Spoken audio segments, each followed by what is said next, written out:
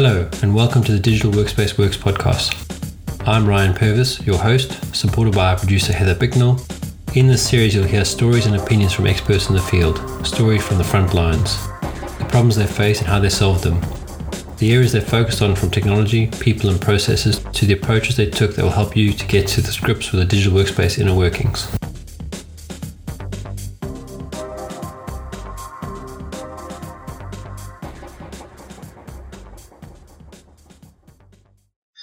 Have you ever read Getting Things Done?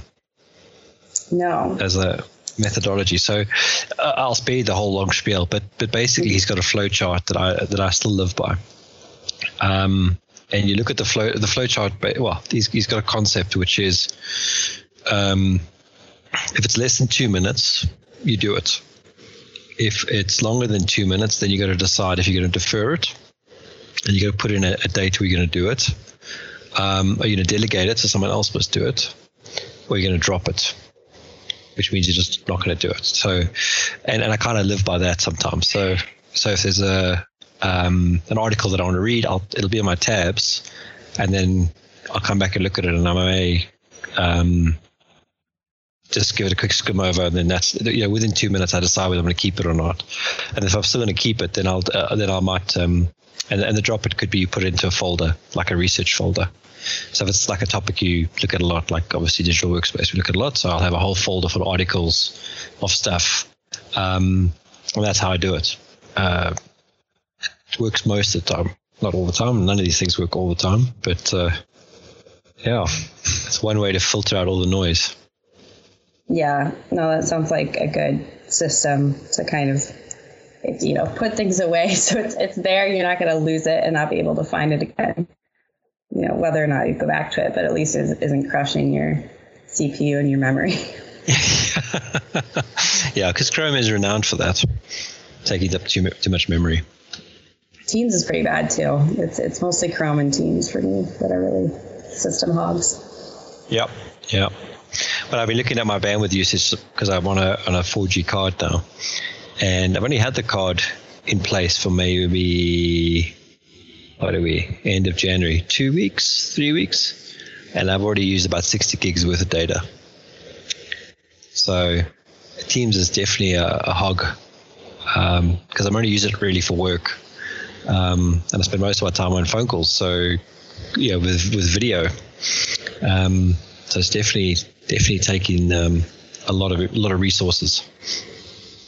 Yeah, even when I haven't been using video as much, I notice that Teams still demands a lot, and I wonder if that's ever going to get optimized or if it's just going to get worse as they, obviously the idea, the strategy, right, is to make it the place where you go for, to access any of these other apps, where you live as much as possible just within Teams. Which means, more things need to be added in, new features, make it better to edit documents within Teams, which I could only imagine would be, make it a, heavier app. Yeah, it's built on a platform called Electron. I don't know much about Electron, but I would suspect that because I think Electron's JavaScript based, it's going to be quite intensive because it is script that's been run.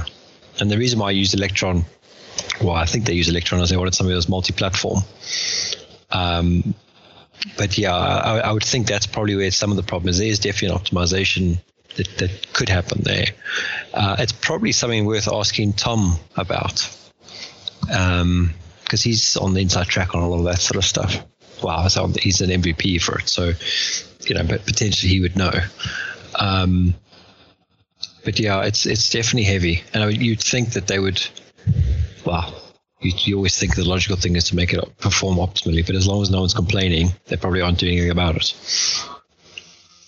Yeah, I'm sure there's a lot to weigh. I do think it's gotten a lot more stable as a platform over time as I've used it. Definitely, I remember. So we were beta users on it, and there was a time where just like every week I felt like I was using the help function, submit a bug, submit feedback kind of mechanism, and I don't find myself doing that anymore. So yeah, it's definitely improved. I do find it very clunky still. You know, so you talked about editing documents. So like if someone sends me a PowerPoint, it's nice that it's in the chat and you can click on it, but then that sort of loading up in the window, it's a bit odd because you can't actually see the chat anymore. So now you got to like close the window to have a chat again. Whereas what you want to do is basically have the chat next to the document. Pop out. Yeah. Yeah. Or side by side, pop out. Yeah. Something. Yeah, I mean, when we did, I used to work for a vendor called Global 360, which was bought by OpenText. When we used to do document work, you'd have a document open and you'd have the sort of steps, the checklist that you need to go through, and then the chat, whatever, it all be in one screen. So it was all nicely laid out, so you weren't wasting time. And I find that would be my concern about Teams being the go-to place. Is it's not a very efficient place to work. And I can't figure out what's wrong with it, but I find like the chats, you be in a chat, but now you're in a Teams conversation, so you have to like move away from chat to Teams to have a conversation. And you know, it's just that's an unintuitive way of handling things. And then if you're trying to find something that's important, or someone says something that you want to drive an action from, or something like that, sometimes the ability to interact with that message is not the same. So you can't just reply in the thread to that comment. You almost have to reply where you are in the next part of the chat and say, referring to your comment about blah blah blah, here's what I think, which is very like clunky and actually you don't want to persist that kind of chat because it's going to be very difficult to follow. Something that I think Slack has got a bit of a better play on. Yeah, I was going to say there are some people who are really diehard Slack fans, and I think maybe that simplicity of experience, or just like, you know, there's really fewer ways, I think, to use Slack, whereas Teams, there's more variables for individual behavior and how you treat the Teams versus chat model. I mean, I guess, you know, Slack does have private messaging, but it is more similar, I think, between the messaging, you know, the private messaging and the Slack feed than Teams is between the team and the chat, if that makes sense. I don't think I follow you. I mean, maybe if I sort of do it this way. So if you're in a Slack channel, someone can say something and you can reply to that statement in its own thread. And you can sort of branch out within the same conversation still, but you can have a side thread that's running. And when you reply to that statement, you can either reply in the thread, or you can reply in the thread and to the main conversation. So it looks like, in that sense, if you reply to the main conversation, you have a new line with your response, but you also have it inside the thread what your response was, which, you know, is sort of seen as bad etiquette to do both. You normally just reply inside the thread. But you can take that conversation into a direct one-to-one conversation as well from that chat. So you don't have to go and start a new conversation to have the one-to-one. You can sort of, like you do in WhatsApp, you can reply to something in a group, but you can reply privately and go into a sub-channel or a sub-chat without everyone else knowing what's happened. I guess speaking of WhatsApp, I know there was it a couple weeks ago now, the mass exodus off of WhatsApp and onto apps like Signal because of Facebook's terms of service changes? I remember you had some thoughts there. Yeah, so maybe, I mean, I haven't left WhatsApp, although I have had Telegram for a long time, and at Signal I've always heard about, but I've never installed it. So obviously I did what most people did, is I installed Signal and started talking on there. I don't like Facebook generally. Like 99% of the time, I can't stand the business, can't stand what they're about. But it's unfortunately one of those things where I think you have to have an account. At the very minimum, you have to have it so that no one else has your account. So identity protection and stuff like that. You know, WhatsApp is so useful for me in the sense of I'm, a whole lot of groups that I'm on, and people that, generally if I want to chat to someone, they're on WhatsApp. And even here in SA, a lot of businesses are only available via WhatsApp chat. So you can phone them on WhatsApp. So like, stupid example, like our Thai massage bunch, they've got a phone number, but they respond quicker on WhatsApp than answer in the phone. So I think it'd be very difficult for people to leave WhatsApp, but I don't like the Facebook approach to things generally. So I've got and turned off all the things you can turn off. There's actually a link that's going around at the moment of what you should enable and disable and all that kind of stuff. So I'll send that to you if you haven't seen it. But like Instagram, like Twitter, any social media, I think you have to have an identity there that you protect, so no one else can impersonate you. But whether you actually use these things, that's a personal preference. And I think we do need to realize that, and this is a pretty common concept, but not everyone knows this, that when it's for free, you're the product. So if you're going to use Facebook, realize that whatever you do on there, posting pictures of, like every so often I'll post a picture of something to be used against me for advertising or affecting my feed or whatever it is. So I think that awareness needs to happen. I am preferring Signal at the moment. So generally what's happening is if someone's on Signal, I move the conversation to Signal. I find their app experience 10 times better than not only on the phone, but they actually have a decent iPad app. So I can use Signal on the iPad, and it's got a Windows app as well. So in that sense, it's a much better product. And I don't know if you know this, but the guys who built Signal are the same guys who built WhatsApp. They just left WhatsApp when it was bought, whatever their golden handcuffs were, and they went and built Signal more to where they wanted it to be. So generally I've heard much more secure, much more privacy orientated than WhatsApp and Facebook, which I can agree with. But also just a simple, nice experience. Telegram, on the other hand, is that's a very dicey product. I've heard all sorts of rumors about it being known by a bunch of Russians that are going to sell to Facebook any minute now. But also that you can, if you don't protect your group, so when you create a group and you don't make it a hidden group, anyone can join your group. And there's all sorts of, you could search your area right now and find a whole bunch of groups. You've got to be very, very aware of when you do a Telegram group that there's all these things to consider. Why would that be a feature? Well, it does make sense. So I was driving through Sandton yesterday, and there's on a couple signposts there's a Telegram logo, and then there's a sort of Hey Bud name, which I'm assuming on Telegram that you can go and join. Now, if you're in a local area, you need a lift somewhere, like a lift club. How would you find them? Well, you used to go on Facebook or something like that and ask someone to recommend somebody. I think it's just another proliferation of that, where it's just groups that are created. But, if you set up a neighborhood watch group, you want to make sure that anyone who comes in that group actually is in your neighborhood, not the guys trying to rob you who are doing research, because that's your risk if you don't do it properly. So it's just the things you got to think about, I think. What are your thoughts on the whole thing?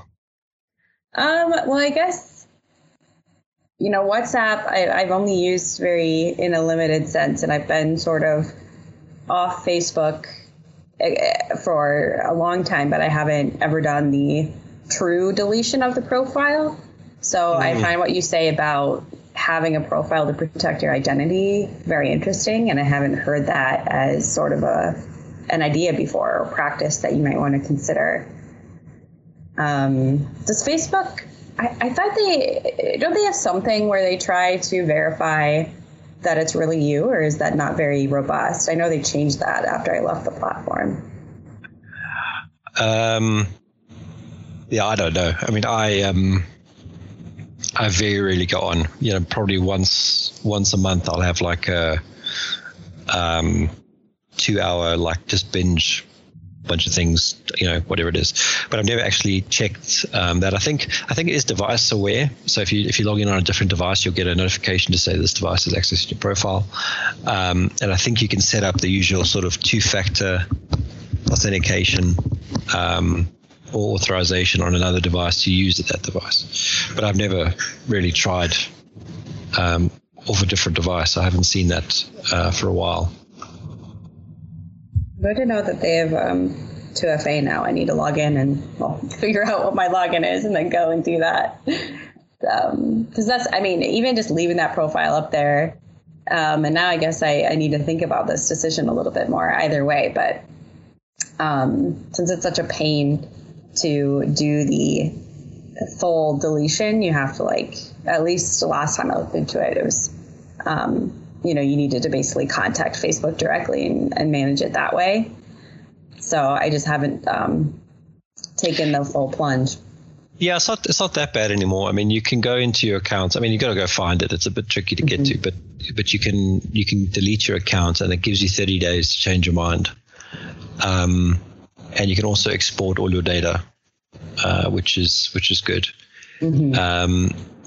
I've done it a few times where I've got to that point, but then I always realize that there's so many applications that I use, like, something that you've logged in, like Strava, for example, which is a fitness app, to track everything. That's on my Facebook account. And they don't have a way to migrate your account from being a Facebook logged in account to a normal account. So that's a bit irritating so you've almost got to weigh up some of the things you've done and see if you can actually get off it completely. Yeah, I think luckily I left the platform before that sort of proliferated. And I do think, so, for me, it really captured my Facebook activity was really my teenage years. So even if I was going to return to the platform, I think I'd rather nuke that and wipe it from the internet and restart. I don't think there's any need to keep all of my high school classmates as my network. As interesting as I'm sure it could be to see what everyone's up to. But on the Signal front, so I've been using Signal, I think a couple years now, just always searching for a good app to Android or to message with Android users. And I think because we used to go through different Google ones. I don't even remember all the names anymore. There was like Google, I want to say it was Allo. Google, I think they had another Duo. I think they had a messaging app called Duo. But they always were changing it. And eventually we found and switched to Signal. And then it has, the added benefit of, not being a major tech company and being more, secure and private. So, that's what I use for non-iMessage stuff. And I haven't looked back. Yeah, I don't actually know it was Duo. I forgot about Duo completely. But what you can do, I'm just doing it now on my Facebook account. I thought I had done it. You can set up Google as your secure thing. And I've also set up two-factor, which I've just overwritten with a new one, just because I use the Microsoft Authenticator app. And I was using the Google one. So yeah, you should do that definitely if you're not. Don't use SMS. Yeah. Yeah, I have Microsoft Authenticator, which is nice because it has the Watch app, so you can just click the approve right from the watch when it works. Yeah, that I've had some trouble with as well. Since I've switched to the Series 6, I've had trouble with that, but usually it works quite nicely. So you're saying you're using Signal and when it was before Duo. So, because if you count them, you've got Facebook Messenger, you've got WhatsApp, you've got Signal, you've got Viber, I think it is. Still got Skype that's knocking around. Then you got Teams and Zoom that are like the enterprise ones. There's probably other ones. I think there's a Cisco Teams as well. Yeah, WebEx Teams. WebEx Teams. It gets a bit, who do you talk to on where? They still got iMessage or SMS. although iMessage I think is a little bit more sophisticated than just SMS. It's quite a plethora of chat applications, and of course you got the sort of Twitter direct messaging, which you could use as well if you really wanted to, or LinkedIn or Instagram, or I don't know if TikTok has direct message. They probably do. Yeah, I haven't spent too much time with TikTok. I found that a very weird experience. I just can't sit there and watch weird videos all day long. Although every so often you see a pretty funny one that some guy sends along in a group, and you end up looking at a few others. Yeah, my TikTok experience is very much seeing it secondhand on different platforms, which means, I'm sure by the time I see it, it's like passe, it's old on TikTok. It's no longer the hot new thing. It's like the memes that make it up to Facebook that have been around for a few weeks. Yeah. We were joking about something yesterday where the memes are actually accelerating faster than the news. So none of us watched the Conor McGregor fight on Saturday night, but the memes were coming out with him being knocked out already. And we're like, oh, well, guess he lost. Don't have to watch the highlights now. Wow, yeah, that is interesting. And that raises an interesting question about copyright, I guess, because I would imagine that, if everyone is watching this GIF of who won the fight, and they don't need to go to your website, whoever hosted the fight to watch the highlights, they probably would not be too pleased about. Well, I don't know if you know. Well, you would maybe not have noticed this with WhatsApp. So WhatsApp put in a thing because originally, a while ago, you'd get a whole lot of videos being forwarded on WhatsApp all the time. And you'd get a video, you'd pass it on to your next group, and you'd end up with a cycle of stuff moving around. And they actually put some limits in, so you couldn't, if you forwarded a video, you could only forward it maybe to 2 other groups or one other group. So they restricted how much you could forward on it content-wise. And I wonder if that's not the start of some sort of content controls. Not so much what your content is, but the dissemination of content. And if you pick up a file by its name, and that name is something that's descriptive, you could actually get into some sort of human rights violation or opposite, where you're invading privacy, really, which is what they're saying they're not doing with this change. But you just don't know. I mean, supposedly everything's encrypted, but you got to, you are putting a bit of faith in the platform. Yeah. I mean, I guess I could see, different ways where that could be protective and different ways where it could be, I don't know, I guess undesirable. It makes me think of, I think The Mandalorian, the first season when that came out, there were a bunch of Baby Yoda, GIFs and memes and whatnot. And I, if I remember correctly, they kind of cracked down on that and tried to take those off and say that people couldn't create that kind of thing and share it. So I think that changed at some point, because I definitely see them now. But yeah, I suppose that's a licensing issue, huh? Mm-hmm. I haven't seen that for a while. In fact, I finished Mandalorian a couple of weeks ago. The end of it, and you'd think any publicity for that would be good publicity as opposed to bad publicity. You'd want stuff being sent around. Disney is pretty, I don't know if they could really crack down on that stuff, but yeah. But I know I need to move on to my next call of the day. You and me both. Cool. Well, it was good chatting. We'll chat a bit later. Cool. Cheers, Heather. Thank you for listening to today's episode. Heather Bicknell is our producer and editor. Thank you, Heather, for your hard work on this episode. Please subscribe to the series and rate us on iTunes or the Google Play Store. Follow us on Twitter @the DWW Podcast. The show notes and transcripts will be available on the website www.digitalworkspace.works. Please also visit our website www.digitalworkspace.works and subscribe to our newsletter. And lastly, if you found this episode useful, please share with your friends or colleagues.